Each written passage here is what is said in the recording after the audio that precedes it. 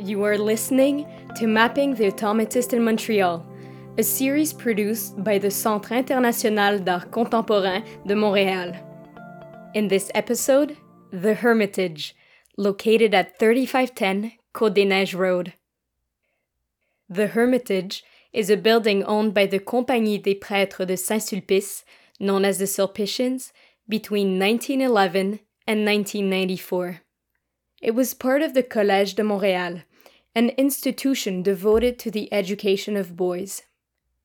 It got its name, the Ermitage, because of its distance far from the main building of the high school premises. The building, of the purest Beaux-Arts style, was built between 1911 and 1913 and is the work of the architect Joseph-Alfred Hector Lapierre, who lived from 1859 to 1932. It consists of a recreation room and an auditorium, and it was renovated in 1941 and 1942. After World War II, the auditorium and foyer were used for concerts, plays, and exhibitions. It hosted important artists and musicians, notably Paul-Émile Bordua, Wilfrid Pelletier, and Elizabeth Schumann.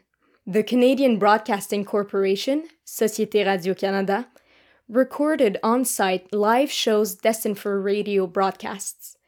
Changes to the rooms were made in 1965. Paul-Émile Bordua, a major artist of the group The Automatists, presented his first major exhibition of gouaches at the Ermitage. The exhibition was presented in the foyer of the building from April 25th to May 2nd, 1942. It was curated by Maurice Gagnon, then librarian and art history professor at the École du Meuble, where Paul-Émile Bordua was also teaching. Its title was Œuvres surréalistes. Bordua was the first artist in Canada to dare claim the surrealist nature of his works within the title of his exhibition. Bordua's first work to be considered automatist is Abstraction verte, a small canvas painted in 1941 and exhibited in Joliette in January 1942. Nevertheless, the exhibition of Bordua's gouaches at the Ermitage is the true starting point of the movement. According to François-Marc Gagnon, art historian and son of Maurice Gagnon, the exhibition took place at the Ermitage because no other venue wanted to host surrealist and abstract works. In total, there were 45 gouaches, numbered 1 to 45, which reflect the leap Bordua made into the unconscious. The titles were only given during the opening or upon purchase to satisfy collectors. According to sales, the exhibit was a success. 36 or 37, depending on sources, of the 45 works were sold. Denis Noiseux, Madeleine Desroches, Fernand Leduc, Pierre Elliott Trudeau and his brother Charles, Jacques de Thenoncourt, and Robert Vigneault either received or bought a work. This exhibition marked a turning point in Bordua's career. The gouaches showcased at the Ermitage bear witness to Paul-Émile Bordua's discovery of André Breton's surrealism. Indeed, Étude de Torse, or number 14, is the first true automatist work according to François-Marc Gagnon, since it's produced spontaneously. The subject is not determined until the work is finished. Critic Robert Elie, a friend and ally of Paul-Émile Bordua, published an article on April 25, 1942 in La Presse under the pseudonym of Pierre Daniel.